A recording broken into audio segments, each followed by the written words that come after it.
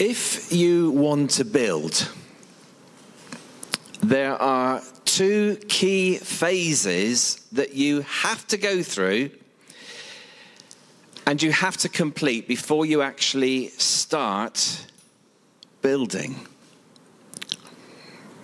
You have to prepare the ground. You have to lay the foundations. To be fair, there are probably other phases you have to complete before starting to build, about which I have no idea whatsoever. Who am I to be talking about building? Please don't ask my wife Angela about my DIY skills. It would be embarrassing, let alone building. And this talk today is the second in a little mini-series that we've called Foundations. And we're just trying to share something of what we feel God has been saying to us. In fact, even this past week, as I was preparing to talk today, in my inbox, I received an email from New Wine. And the heading was simply, "Pray for firm foundations." Well, that's interesting. Here I am, preparing a talk about foundations. And Stuart kicked us off last week on foundations. And then this email comes in out of the blue, as far as I'm concerned. Build and pray for firm foundations. In fact, the narrative went on in this email. Let's pray that Jesus would be the foundation of our lives once more, starting with us, our churches, and as we reach out in love, our communities and nations. And then there was a quote from an old hymn on Christ, "The solid rock I stand, all other ground is sinking sand." And I've got this question in my mind and heart. Well, if God wants us together to explore foundations, I wonder what has been happening as far as the ground is concerned, the ground into which we want to place foundations, ground on which we want to build. Because we have been through a few very difficult years. And I just want to invite us to have a very, very quick think. Let's not dwell too long on this because it might come with a bit of pain. But just think of the big picture and how the ground has been shaped and impacted by what's happened over the last few years. In fact, Stuart also invited us just to have a brief think about this last week. And he kind of described the setting. He described the scene. He described how the land has been shaped and impacted. And he mentioned Brexit and the worldwide pandemic, the war in Ukraine, the cost of living crisis, the scandals that have hit the news, and even the death of the Queen, which is very recent for us. You see, the land has changed. The context is different, and we have been through, and I think we continue to negotiate really tough times just at the moment. And as we just park that now, let's not dwell on that. But interesting that I felt, let's just have another reminder of that, although Stuart brought that to us last week. Against that rather negative, that rather difficult background, imagine God speaking directly to you, to me, to us, saying this: forget the former things. Do not dwell on the past. See, I am doing a new thing. Now imagine that for a moment. Against that dark, difficult background that I've outlined, God saying, I'm doing a new thing. Well, let's have a look at the passage in the Bible where those words actually come from, because I quoted from the Bible by saying those words. And there is a real encouragement here. This is Isaiah chapter 43. There is an encouragement here, but can I warn you as well, there is a sobering challenge in this one as well. You'll probably see what I mean when we read it. So I'm going to read from Isaiah 43, starting at verse 16. This is what the Lord says: He who made a way through the sea, a path through the mighty waters, who drew out the chariots and horses, the army and reinforcements together, and they lay there, never to rise again, extinguished, snuffed out like a wick. Forget the former things. Do not dwell on the past. See, I am doing a new thing. Now it springs up. Do you not perceive it? I am making a way in the desert and streams in the wasteland. The wild animals honor me, the jackals and the owls, because I provide water in the desert and streams in the wasteland to give drink to my people, my chosen, the people I formed for myself, that they may proclaim my praise. Yet you have not called upon me, O Jacob. You have not wearied yourselves for me, O Israel. You have not brought me sheep for burnt offerings, nor honored me with your sacrifices. I have not burdened you with grain offerings, nor wearied you with demands for incense. You have not bought any fragrant calamus for me. Just a quick explanation. The calamus, a plant used both in medicine and in food as a spice.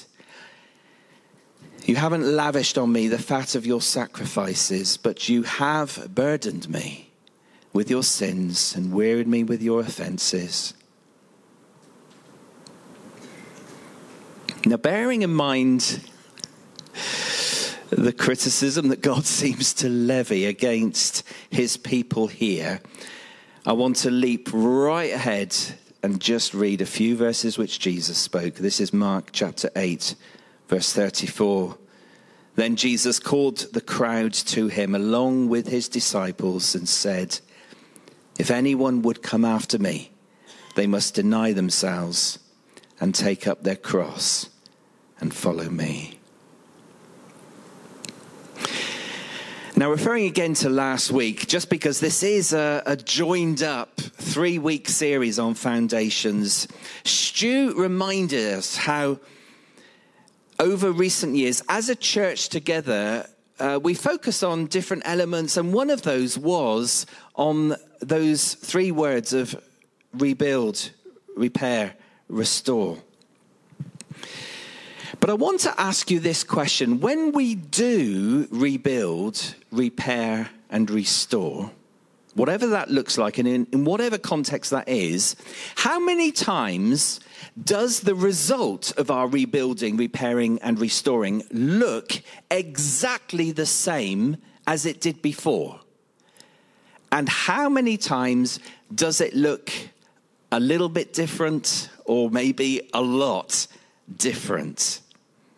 And the reason I ask that question of us is because I think when God is doing his work in rebuilding, repairing, and restoring, I think he does that in our individual lives, in our church, in communities. It just seems to me that he actually does something different, something new.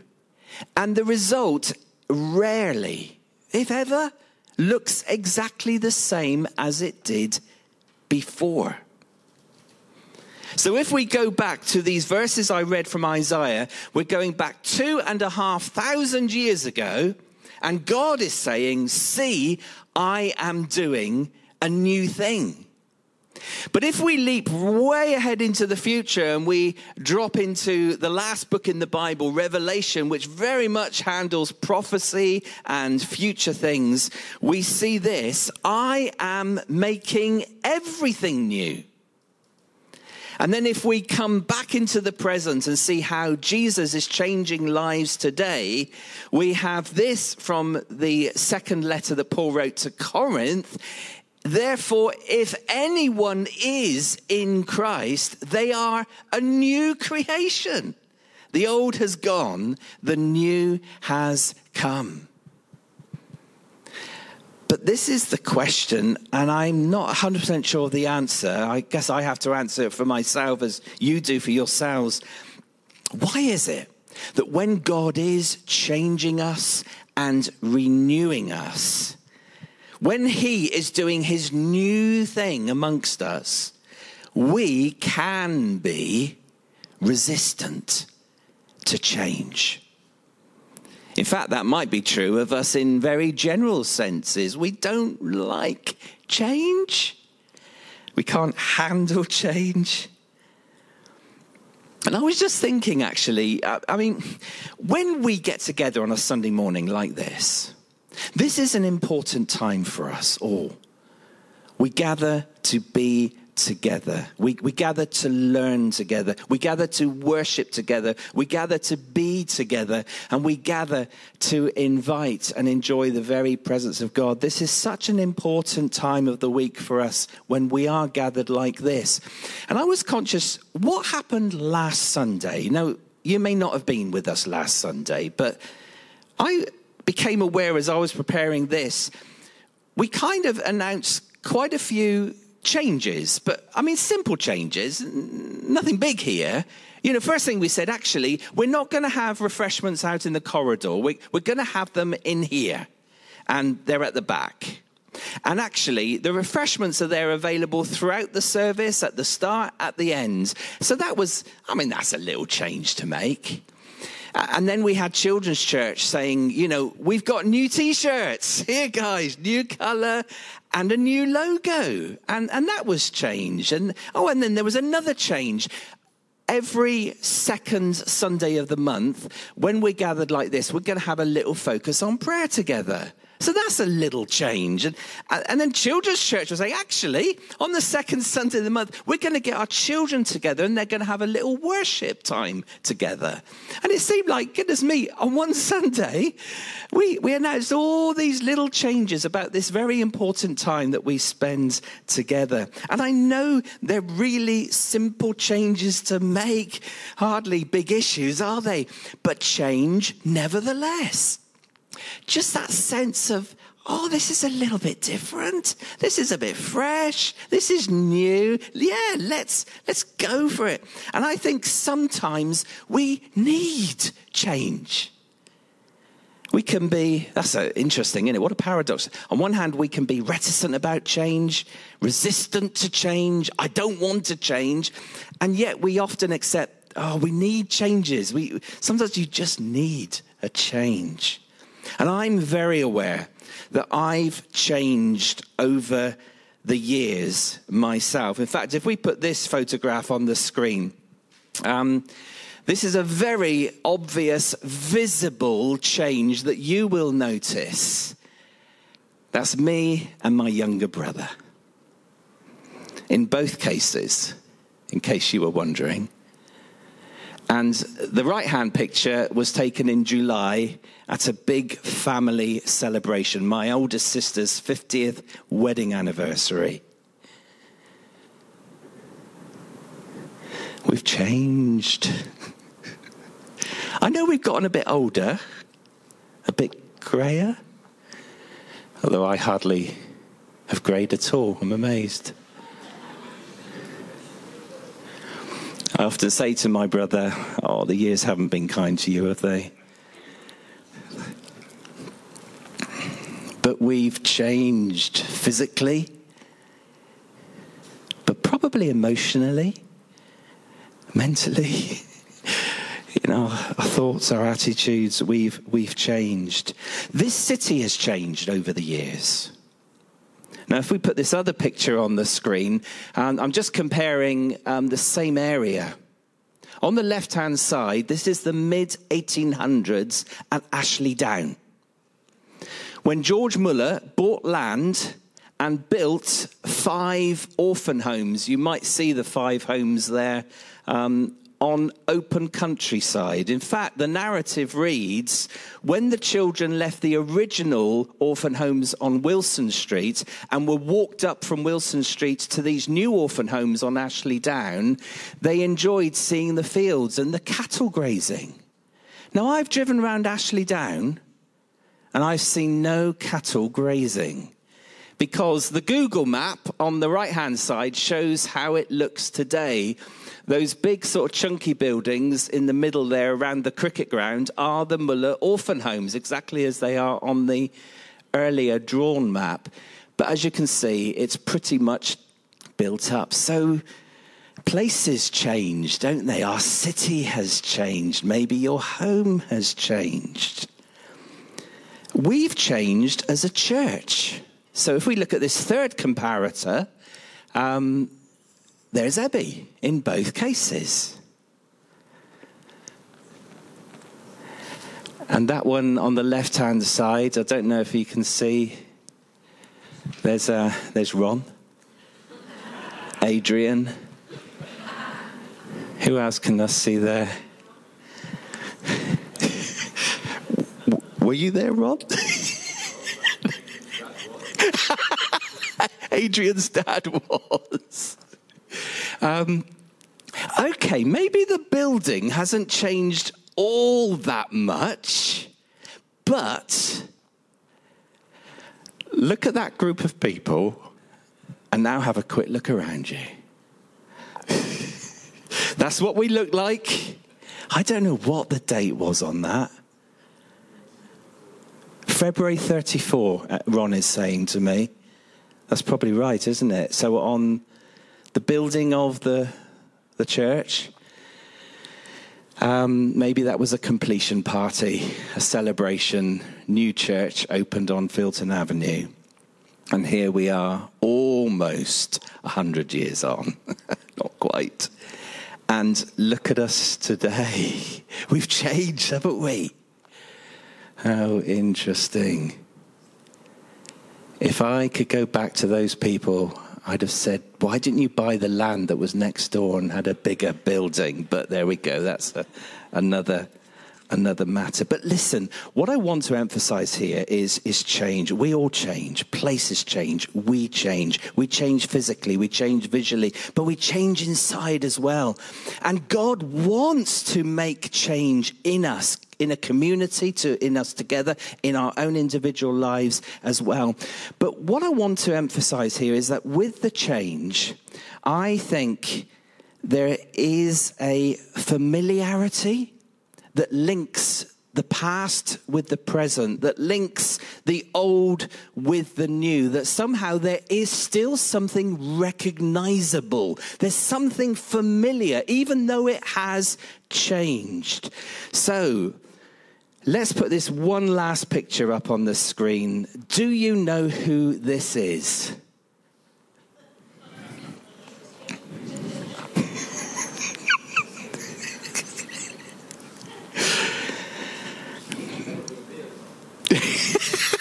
Mr. John Payton. This was on his wedding day. And I don't know, John, what can we say? You've just gotten better looking as the years have come on, haven't you? That's what Karen says anyway. But isn't it interesting? I wouldn't even contemplate asking John the date of this picture. Mind you, it's black and white. He's changed. But you can still see him there, can't you? And if you thought, I didn't realize it was John, but I can see it now. There's something familiar. There's something you think, I can recognize something there, even though the years have weathered him, beaten him a bit. I did have his permission to put this picture up, by the way, in case you were wondering. Is this the new thing God is doing? Yeah, let's move on. We don't want him up there too long, do we? Because I think with change, especially when we're changing perhaps things in the church and how we gather and what we do together and some of what we do in the community and things, the church looks quite different today than it did yesterday and many years ago. You know, I think the fairest question you have to ask is this a change that God is doing amongst us? Is God in this change? Is God making this change happen? Is this the new thing that God is doing? And it's a fair and right question. And I think when you look closely and you see something of Jesus in it, you recognize something of Jesus in it, then that's your answer. That's when you think, this looks like Jesus, it sounds like Jesus, it feels like Jesus. Let's go for this, let's do this. And he is running right through it. If the hallmark of Jesus runs right through those changes that happen in us and around us and amongst us, then we recognize that God's in this. This is the new thing God is doing, a new thing God is doing amongst us. And in that light, I want to bring us back to thinking about rebuilding, repairing, and restoring. That is a quote from Isaiah again, this time chapter 58, verse 12. Your people will rebuild the ancient ruins. You will be called repairer of broken walls, restorer of streets with dwellings. That's where we get the rebuild, repair, restore from. The alliteration of the R coming at the beginning of each of those three words is helpful for the memory and to remember.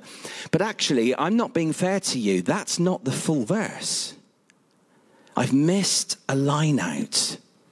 So let's switch it on to the next slide and we'll see the bit in the middle that I didn't read out initially.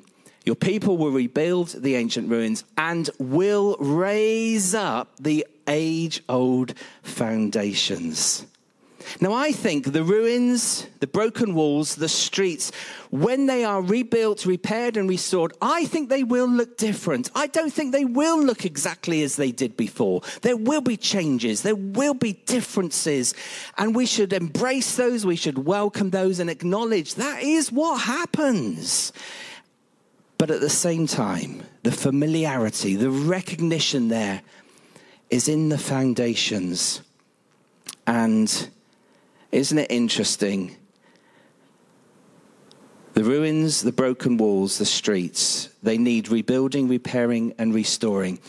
But what about the foundations?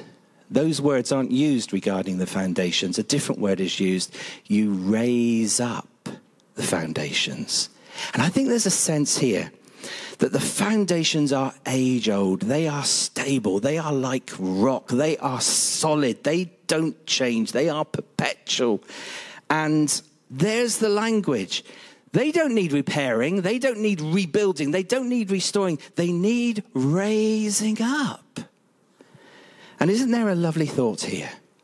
That Jesus himself is our foundation. He is the foundation stone on which we build our lives, on which we build this church, on which we would love to build communities. He is the foundation and he is stable and strong. And if we raise him up, as we raise up the foundations, he will do what he said when he said, if you lift me up, or if I am lifted up, I will draw people to myself. And I think that's a lovely thing. And part of our vision together is to help people find Jesus. I feel in many ways, as a church even, we try and echo the principle of both consistency and change here at Ebby. So that in our vision and in our activity, there have been changes, there will be changes. Some things stop, some new things begin. Different things become a focus for a season. And yet at the same time, we commit ourselves to this vision that's right in front of us, always in front of us every Sunday, continually reproducing the life of Jesus. And this is it. We commit to the vision, the ultimate vision, the one vision that doesn't change. This is a foundation, and it is Jesus. I mean, one day we might change the form of words. We might do that. But Jesus will still be front and center. So Jesus is a foundation, and if God is speaking to us as a church about foundations, maybe he wants to just remind us that the God foundations, the Jesus foundations are strong. They are indestructible. They are unchanging. They are faithful. Which is why we can say Jesus Christ is the same yesterday, today, and forever. That does not change. He does not change. The foundation is safe and secure and solid. And we can read, and this is Deuteronomy, way back in the Old Testament part of the Bible, the eternal God is your refuge, and underneath are the everlasting arms. They are eternal, forever. And I feel that we need to embrace the differences here. Isaiah 43, way back to the scripture we read at the beginning. See, God says to us, I am doing a new thing. And yet at the same time, Jesus Christ is the same yesterday, today, and forever. The two hold together. Or Malachi, a prophet of the Old Testament, says this, words of God himself, I, the Lord, do not change. And yet when it comes to you and me, Paul's second letter to the Corinthians, we are being changed. Our lives gradually becoming brighter and more beautiful as God enters our lives and we become like him. And I feel that here it is. We can hold on to the good of our past, the good in our history, the good in our heritage, and yet we can embrace the new thing that God is doing amongst us, both today and in the future. We can rely on the age-old foundations on one hand, and on the other we can engage ourselves with the new build. Because God is changing us, making us more and more like his son, Jesus. And there has to be change. It's not just an internal, theoretical change. We see the changes. We notice the changes. Now, I said, and I'm going to draw to an end here, that in our verses that I read, there is that lovely encouragement. God just saying to us, look, it's been tough, it's been hard. Now don't dwell on the past because I'm doing a new thing. And I think that's a promise. I think we can hold on to that. And I think we need to explore what that really looks like and what that means for us together as a community church. But we do have a part to play because God's kind of criticizing his own people to say, you have not called upon me. They weren't praying. They weren't calling on the name of the Lord. Not only that, but they hadn't wearied themselves for God. In other words, they were making no effort whatsoever for God. And that gives a picture of a very self-centered life that ignores God and lives just for self. You haven't honored me with your sacrifices. They were making no sacrifice in their lives for God. You haven't brought this fragrant plant to me. You're not offering me worship. In fact, you've burdened me with your sins and your offenses. And that seemed to be multiplying. And this is the challenge I was warning us about, that as God does his part in doing a new thing amongst us, repairing, rebuilding and restoring the walls and the streets, etc., yet the foundations are strong and solid and need raising up. As he does his part, we must engage ourselves with it, partner ourselves with it, be involved, be in the middle of it, and do our part too. And sometimes there will be sacrifice. Sometimes there will be hard work. Sometimes we need to offer of ourselves. And that is the challenge. And that's why Jesus was very honest when he said to those around him and his disciples, if anyone would follow me, if anyone would come after me, they've got to deny themselves. They've got to take up their cross and follow me. And there's the invitation. Are we prepared to follow Jesus? Now, today, tomorrow, ongoing. Maybe we made those choices a long time ago, maybe recently, and maybe we feel, well, I wouldn't be here if I wasn't following Jesus. But I think the challenge now comes, are we prepared to sign on the dotted line? Are we prepared to walk with Jesus? Are we prepared to practice what we preach? And I'm very, very aware that applies right now. Everything I've said to you, I'm saying to myself. We always do that as those who speak from the front here, and it's hard. But are we prepared to follow Jesus? That's the invitation, and that's the closing of this talk. The invitation to follow Jesus, even if it means denying ourselves. In other words, let's take self away from the center of our lives and let's place Jesus there instead. Oh, that's a good way. That's the best way. Are we prepared to take up our cross, whatever that may be? Are we prepared to live a life that is sacrificial for God, for Jesus, for one another, for others, laying our lives down for him and for others? Are we prepared to pick up the cross? And thirdly, to simply follow Jesus. Let's invite the band up just to bring our time together